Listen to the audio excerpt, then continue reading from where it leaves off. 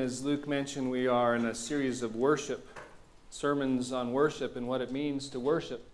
I had the privilege of talking about what worship is and how it looks and what it appears to be and how you play it out in the world. What is worship? And last week we took a turn towards a very specific focus on worship. Lord's Day worship, worship gatherings, worship services. What are we doing here? We talked a little bit about the command to worship, to gather in worship. Hebrews 10:25. Don't forsake the gathering of the saints. Don't forsake the gathering of the people together for the purpose of worship. There's a lot of things that worship is in this world. Luke talked about elections and talked about our families, talked about living in community with others. There's so many ways to pour out our worship, so many ways to express our worship. And here we gather today for worship. The purpose of this gathering is to worship God Almighty, to glorify Him, to honor Him, to serve Him, to exalt Him, to bow before Him, to make much of Him. And we've done that so far in the different elements of the service. But we come to worship services sometimes with maybe some, I don't know how you describe it, maybe confusion. We come with maybe we're not sure exactly what we're supposed to be doing or what's supposed to be happening or my way of interacting with God. But first things first, you realize how sacred a moment this is, how special and how important this is, because as the family of God gathers, the body of Christ gathers in all of its parts. The temple of the Holy Spirit is here. In other words, God, as His people, comes together brick by brick, come together as a holy temple, a tabernacle. The glory of God is here. The presence of God is here. And so worship, for whatever else it could be or whatever else we think it is or however else it plays out in time and space, this is a sacred time because the Lord God Almighty is present. And we come into His presence to meet with Him. But we ask questions. There's been several times over the years where people have come and I've talked to them, I visited them in their house, and I thank you for that part of the service or that part, but why do we sing? Like some people maybe in a certain group of churches, maybe they grew up in very little singing in their services. And you guys drive me crazy with all the singing. I don't know what's going on. Why do we sing? And other people come and they say, man, you need more singing. If only you'd sing more. If only be more worship. Why do you spend so much time preaching? I don't get the preaching thing. Or Lord's table, or offering, or greeting time.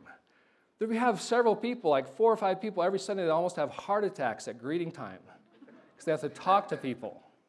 What's going on? So worship. I want to talk today specifically about preaching. What is this thing called preaching? Why do we do it? How come it's part of our worship services? It is a very consuming subject for many people and also a very confusing subject for many people. So today is put on a teaching hat and a preaching hat. I don't know how I'm going to do it because I'm going to be teaching about preaching while I'm preaching.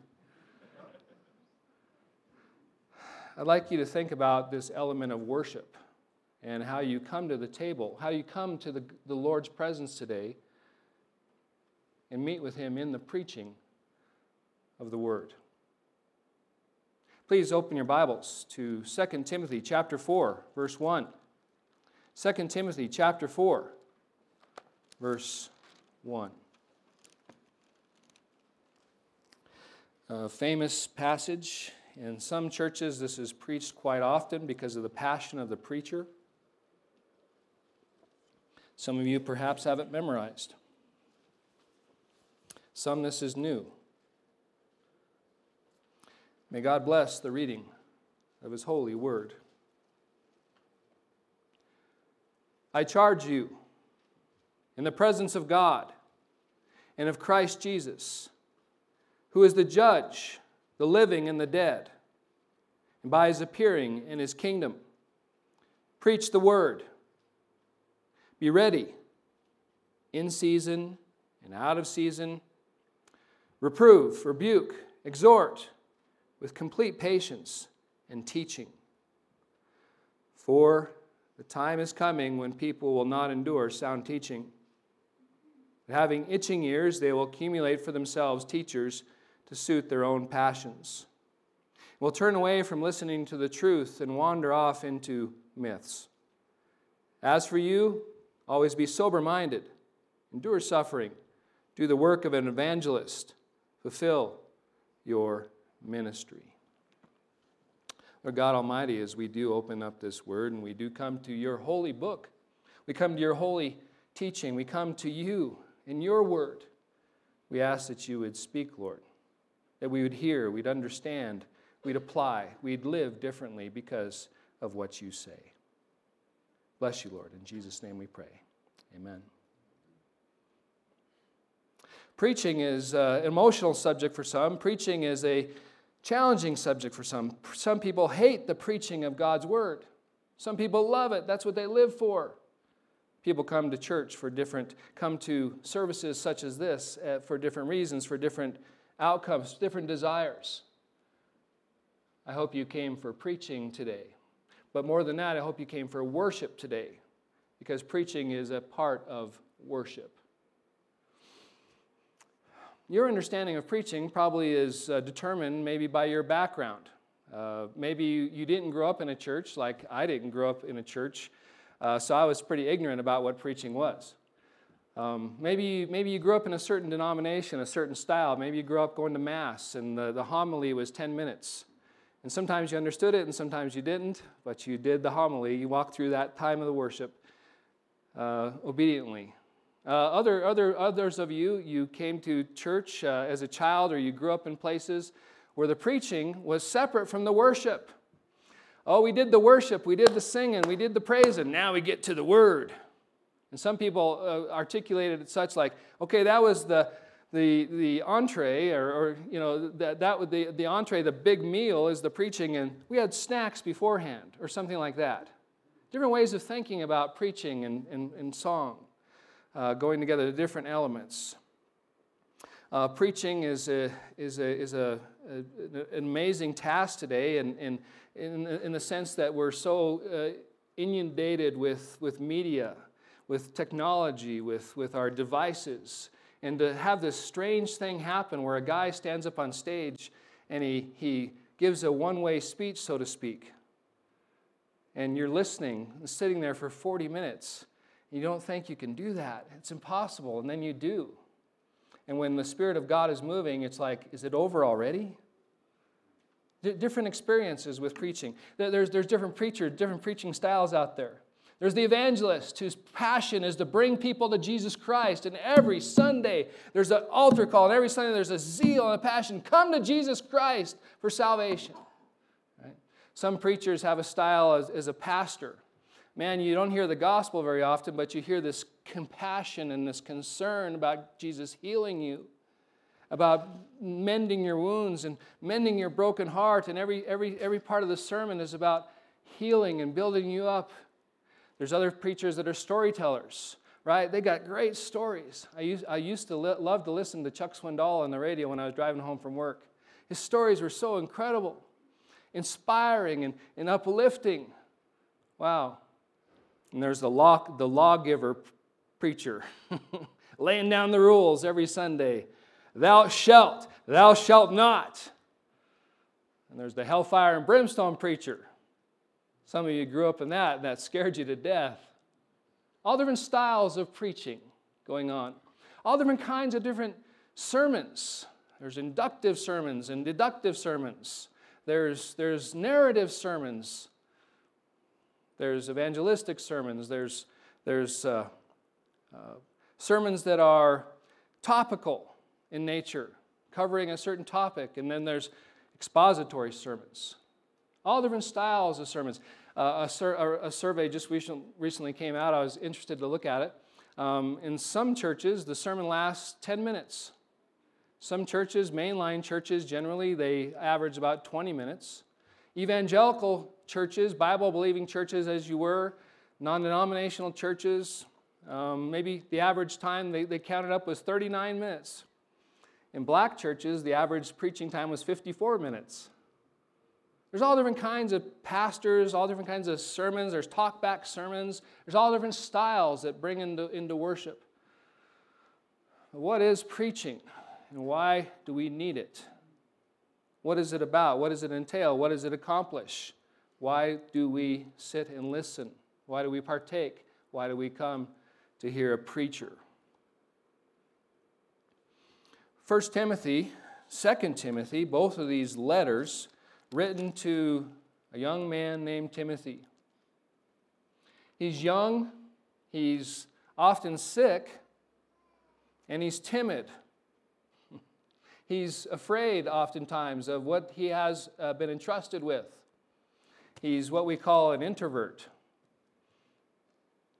And nevertheless, he's been left in the city of Ephesus to do God's work. Paul had to leave, the Apostle Paul had to leave, go to another place. He left Timothy there to take control of the church, to be that pastor, leader, that bishop. Not only Ephesus, but it seems like some of the other churches in the area, Timothy was called to lead. And again, he's timid, he's shy, he's sick oftentimes, he's young. And the church is a mess. If you go home today and you read through 1 Timothy, all the things that were going on in Ephesus, magic, spells everywhere, witchcraft, false teachers in the church, and all kinds of religions outside of the church, a massive amount of idolatry, famous temples that people would come all over the world to partake in and indulge in the sexual immorality of those temples. The things that happened were just ungodly, wicked. And Timothy, this young man, he's charged with teaching the family of God how to be the family of God, how to conduct themselves as God's household, it says in 1 Timothy. This letter of 2 Timothy, Paul is ready to die. He thinks he's at death's door. He's turning over the reins to Timothy. He's saying, man, it's time for you to lead. In the book, if you just want an outline of it, the first chapter is about guarding the gospel, guarding the Word of God. The second chapter is about being willing to suffer for the gospel, about being willing to suffer for the Word of God. The third chapter is about being faithful to the Word of God, being faithful to the gospel. The fourth chapter kind of starts out, and the emphasis is preach the gospel.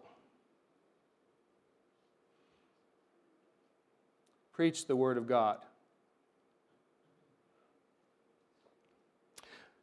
The charge that he has is an immense one because it matters. It matters what happens with the church. It matters what happens to the community that the church is a part of. If there's no preaching, the church is in trouble. If there's no preaching, the community's in trouble. The charge, the solemn nature of the demand that Paul places, the burden that Paul places on Timothy is immense. If you look again at verse 1, I charge you in the presence of God and in Christ Jesus, who is the judge of the living and the dead. In other words, Paul says, he's calling witnesses. He's saying, Timothy, I call the witness of Almighty God, the Father, and I call the witness of Jesus Christ, who's going to judge the living and the dead. In their presence, I solemnly charge you. No pressure. And then he says to Timothy, and by his appearing and his kingdom, it's a subtle, like almost a secondary thought, but it's a huge thought. In keeping with the coming of Jesus Christ, the coming of the King, when he comes back, in light of his coming, his appearing, in light of his coming kingdom, The kingdom of God shall be forever and ever and ever. And the people dwelling in the kingdom of God will be with God forever and ever and ever. In light of His appearing, the second coming of Christ, in the light of His kingdom, you got work to do. And he starts off the next sentence with, preach the word. Preach the word. Preach the word. What is preaching? The word there for preach is herald. It's proclaim. It's announce. It's get the word out. It's, hey, do you see what's happening right now? Hey, the soldiers are on the move. Hey, get ready. Get busy. Get active.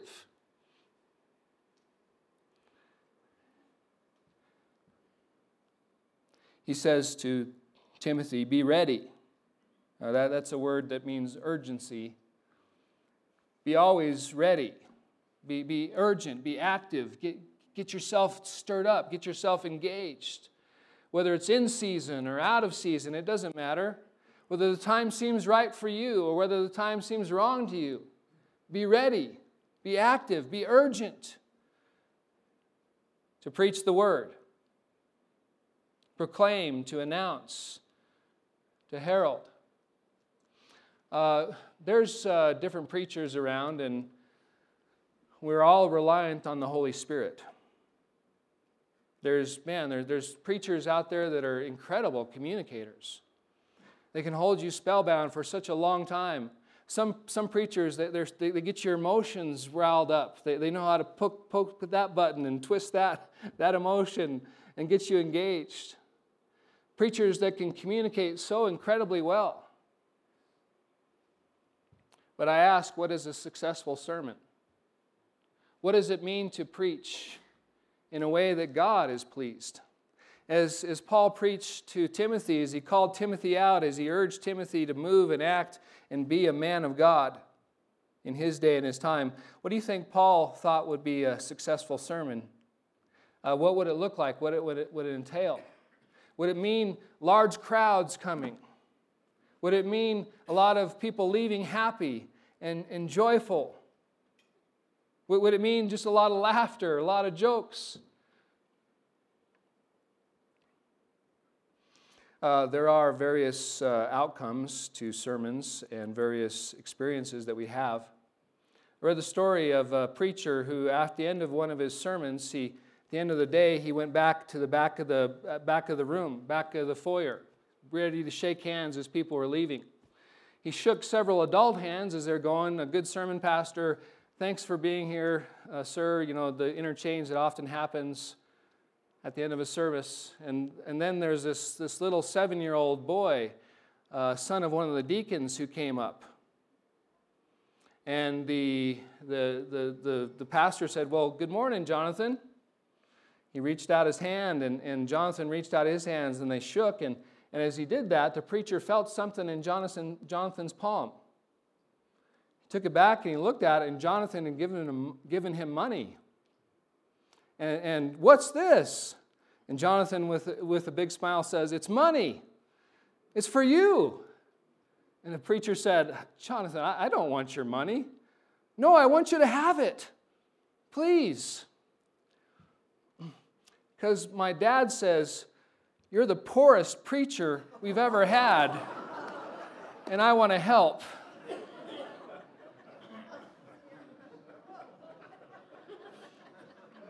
Thanks. And thank you over the years, all of you have given me money. It's just been great.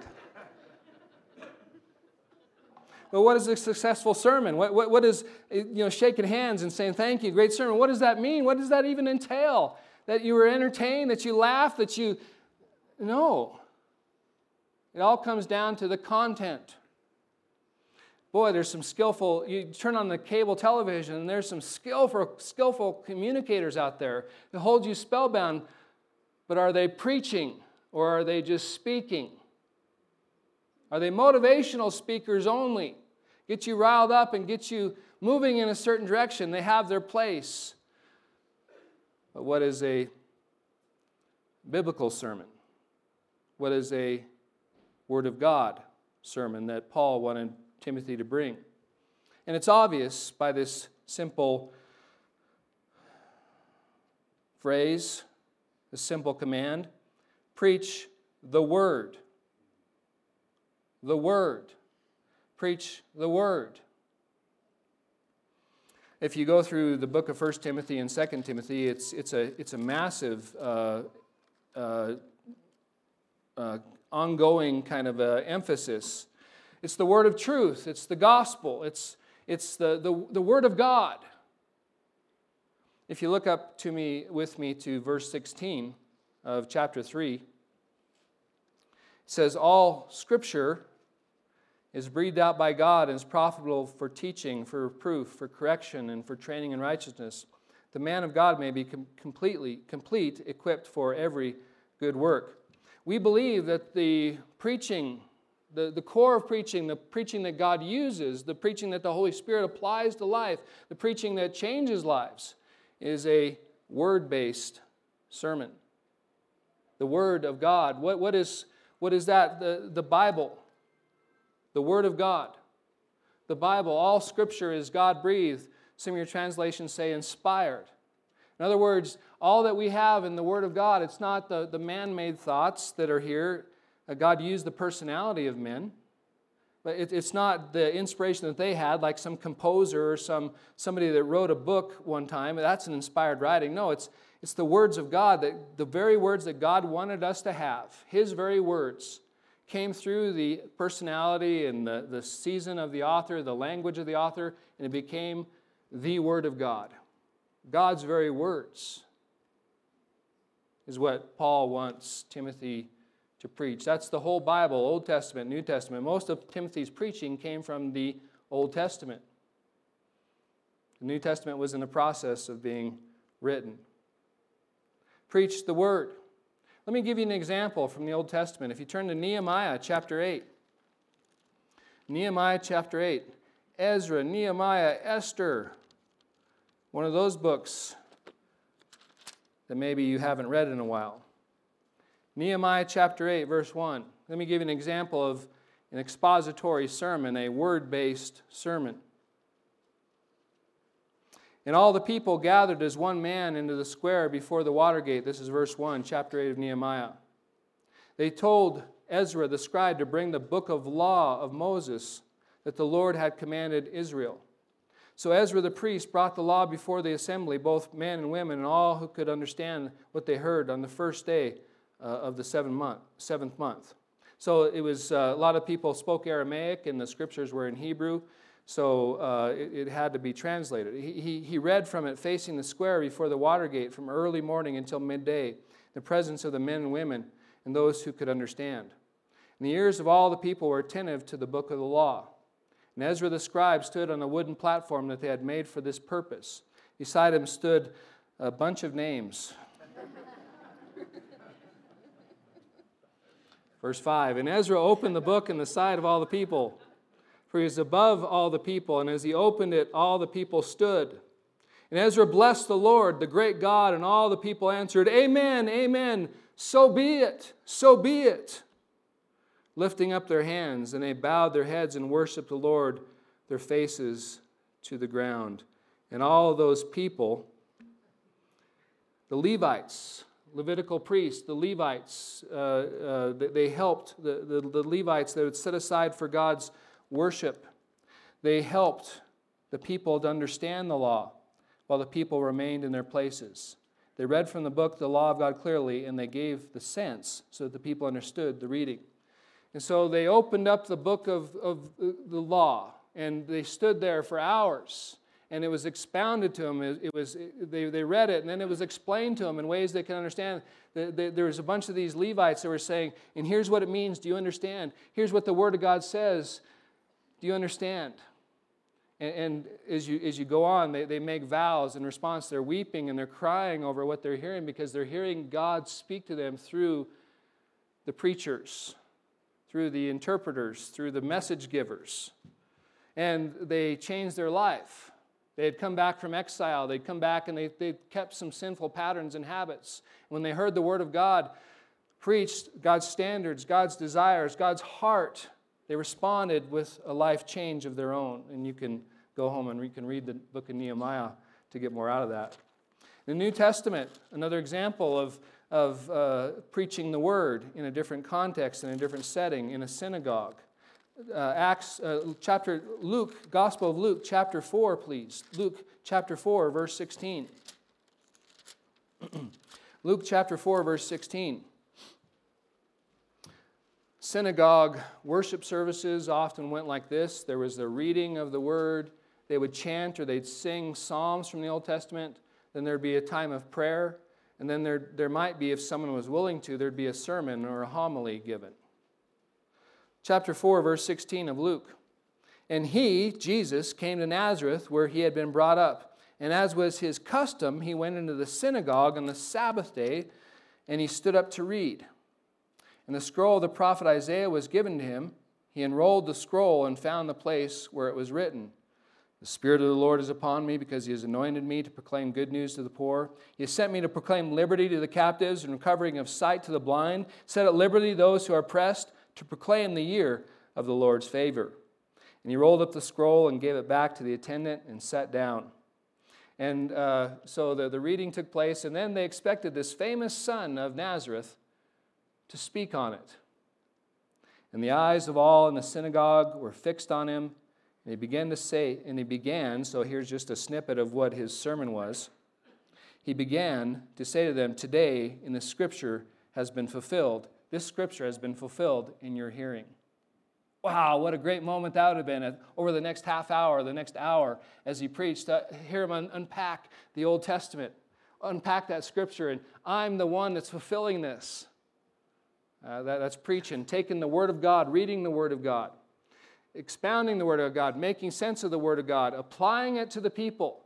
And you know that he called them to repent. He called them to come into alignment with God. Preaching calls people to change their lives. It's a powerful and an amazing thing.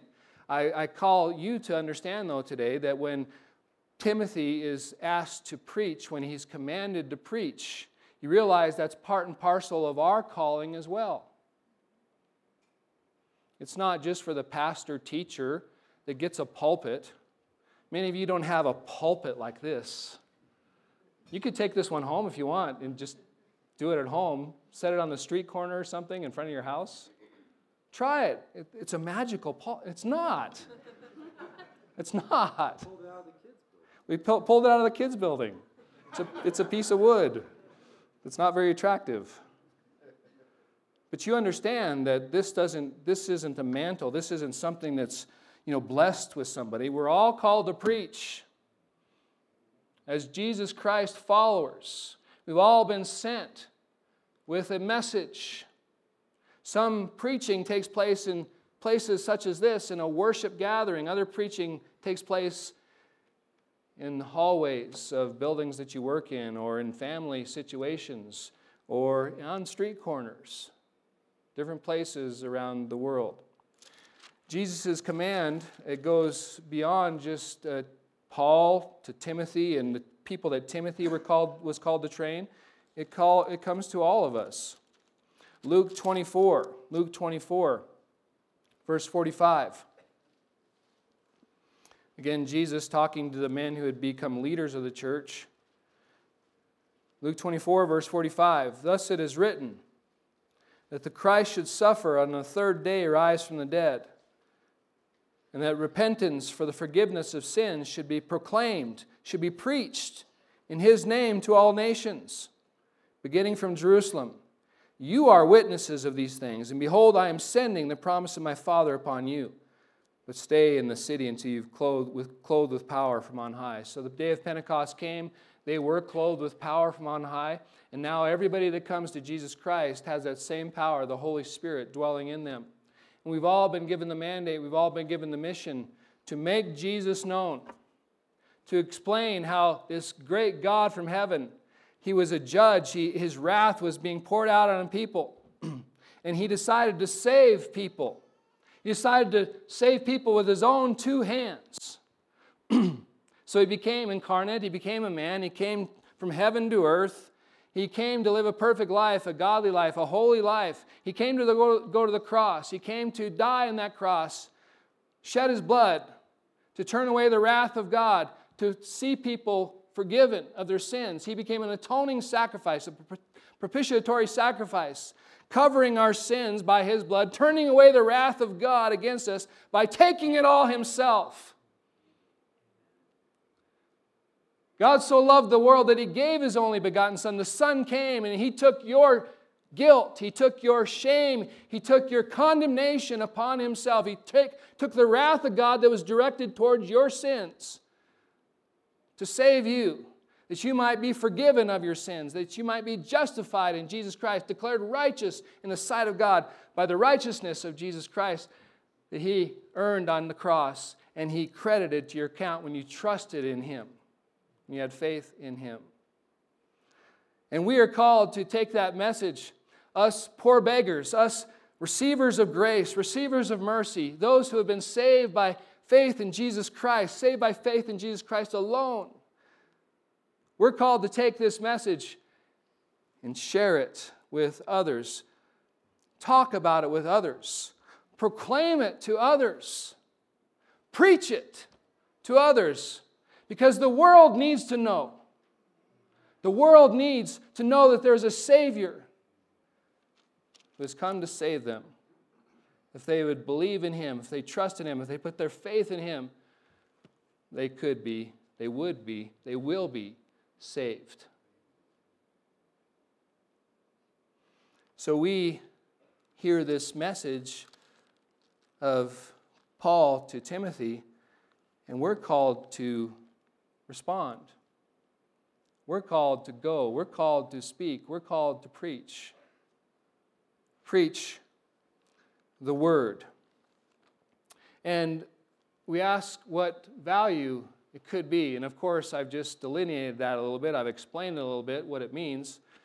If you look at Romans chapter 10, verse 14,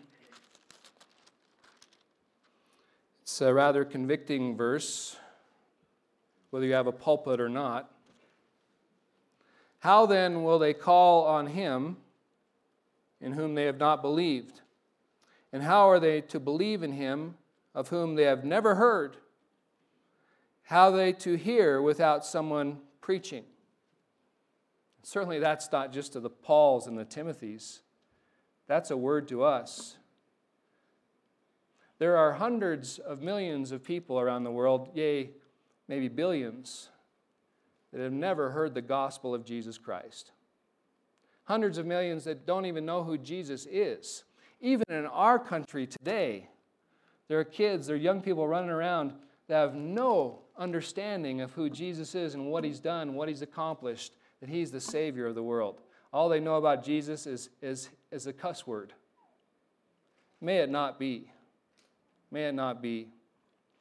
Peter talks about the power of the Word of God this way. If you look at 1 Peter chapter 1, verse 23. 1 Peter chapter 1, verse 23. Since you have been born again, made alive, come to life, alive to God, not of perishable seed, but of imperishable, something that lasts, something that's forever, through what? Through the living and abiding Word of God. There's preachers out there that have great insight, multiple degrees. You know, they know human psychology.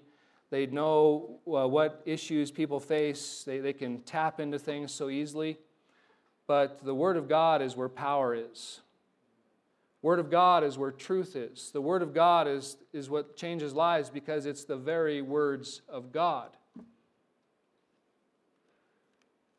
And so as we come to a service such as this, what we call a worship service, we gather in the presence of Almighty God.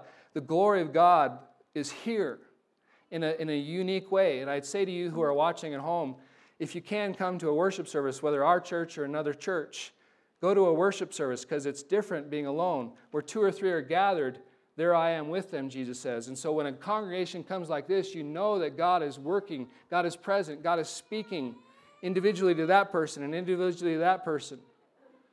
And there's just something powerful and present. Not only is our corporate witness telling the world as they're driving by that the people are there for Jesus Christ is here and He's doing work upon His people. That's why we're commanded to do these acts of service, these worship services, because God knows it's important for us and for the world. But Peter says, you have been born again through what?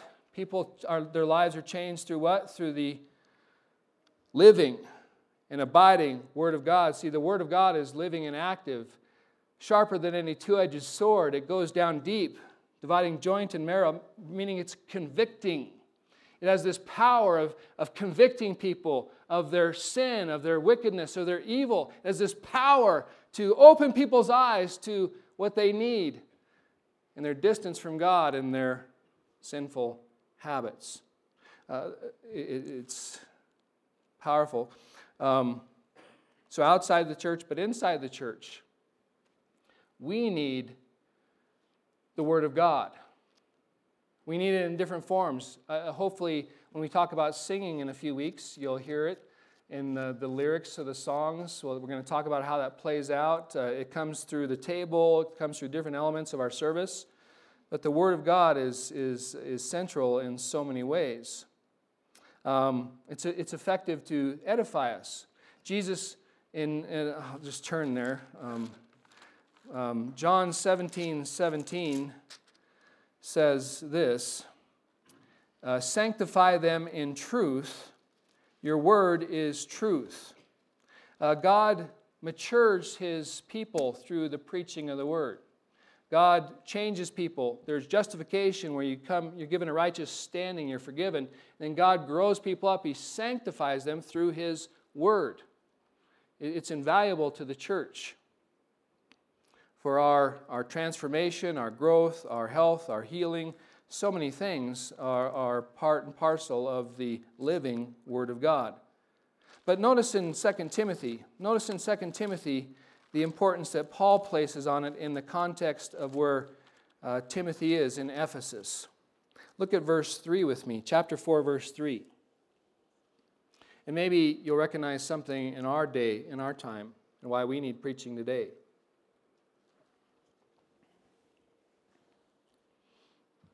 For the time is coming when people will not endure sound teaching, but having itching ears, they'll accumulate for themselves teachers to suit their own passions. Will turn away from listening to the truth and wander off into myths. As for you, always be sober-minded, endure suffering, do the work of an evangelist, fulfilling your ministry. If you go back a little bit farther, turn to chapter 3, verse 1. But understand this, the Apostle Paul, as he's getting ready to die, as he's getting ready to head to glory, he says, understand this, that in the last days there'll come times of difficulty. For people will be lovers of self, lovers of money, proud, arrogant, abusive, disobedient to their parents, ungrateful, unholy, heartless, unappeasable, slanderous, without self-control, brutal, not loving good, treacherous, reckless, swollen with conceit, lovers of pleasure rather than lovers of God, having the appearance of godliness but denying its power. Avoid such people. So there's 18 or 19 characteristics there, and then if you keep going, there's more. So in the world around us, even today, we could point out evidences that this is happening today. Different pictures of what's going on today. It's undeniable what you see around us. Now, we've been in the last days for 2,000 years now. So it's hard to say exactly when the last times are coming. But the last times are coming. It ends when Jesus Christ comes back. But Paul here says in the wider culture, there's this brokenness, there's this love of self, this love of money, all these heinous ways of living going on. Not lovers of God. And then in the church, in verses 3 through 5, he says, there's going to come a time where people don't want to hear the Word of God. They don't want to hear sound doctrine. They don't want to hear apostles teaching. What they're going to do when they get to that point, it says that they're going to get tired of it. They're going to surround themselves And it's interesting, they're going to accumulate for themselves teachers. Now, back in the day, I didn't know how that would happen. Like if you live in a village or if you live in Ephesus, there's not so many teachers around. But today, how easy is it to accumulate preachers via the internet? All the people that we want to hear, all the people that will tell us what we want to hear. Itching ears is this idea that, man, I want to be tickled. I want to be entertained. I want to be grabbed a hold of. I want something exciting. I'm tired of the good old way. I'm tired of the gospel. I'm tired of the truth. I want to find something that's exciting and enticing. And so it's so easy to surround ourselves with false teaching today. We need preaching, the Word of God preached. People are going to go to their own passions. They're going to turn away from listening to truth and wander into false religion, into myths. And typically myths and idolatry, there's no accountability. There's no surrender as there is in Christianity. There's no bowing the knee. There's no surrender to Jesus Christ. Myths and idols, idolatry is exciting and it happens all the time because you control the idols. They're not in control of you. You use them and you abuse them. You take what they give you. Sometimes you have to give them offerings or sometimes you have to give them time, but ultimately they serve you. The Lord God Almighty will not be used. He will not bow down to you. He demands your allegiance. He demands your accountability. And some people don't want anything to do with that, so they abandon the Lord God Almighty. So the preaching of the Word comes to us in a worship service. The heralding, the proclamation, the announcing, as Paul says here, he says, with complete patience in teaching. Now I find that interesting. What's the difference between preaching and teaching? It's never really explained in the Bible. There's a lot of overlap. But usually preachers, they come to you persuasively. Man, you got to preach. You got to share the Word.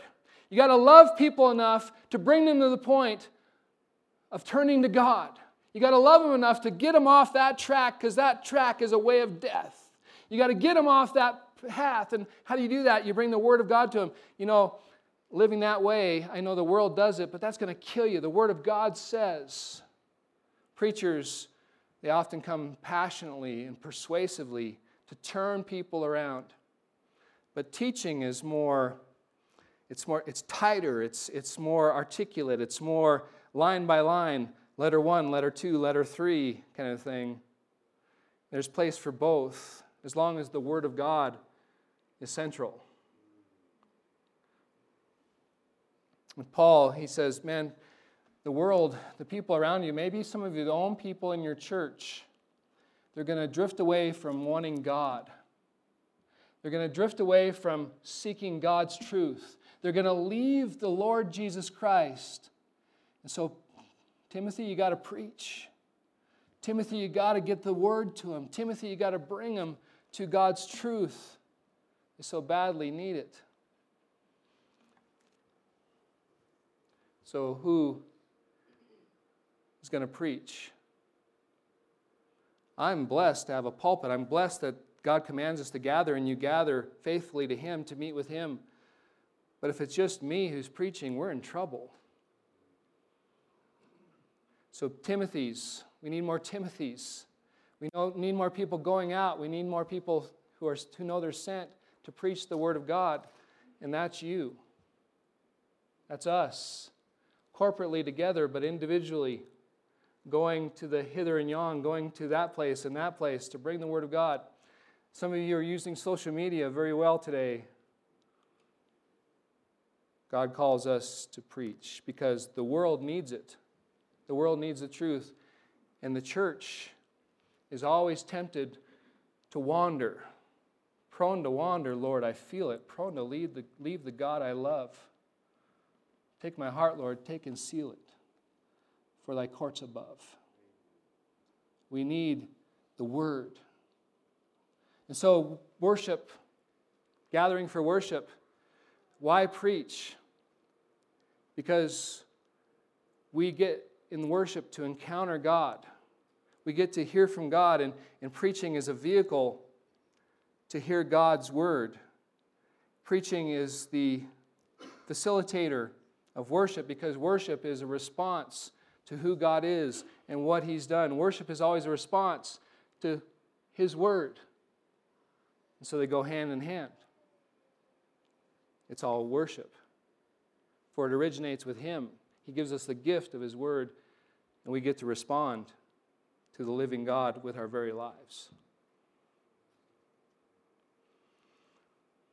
If my teacher side of me wants to ask someone to raise their hand and ask a question, but because I'm preaching now, we're going to stand and we're going to call the service to an end. Please rise with me. Let's praise God for all that He is and all that He does. And as we sing the doxology together, let's just praise Him for His Word in our hearts, for His presence, for His working in our community and in our lives. Sing the doxology with me. Praise God from whom all blessings flow. Praise Him, all creatures here below. Praise Him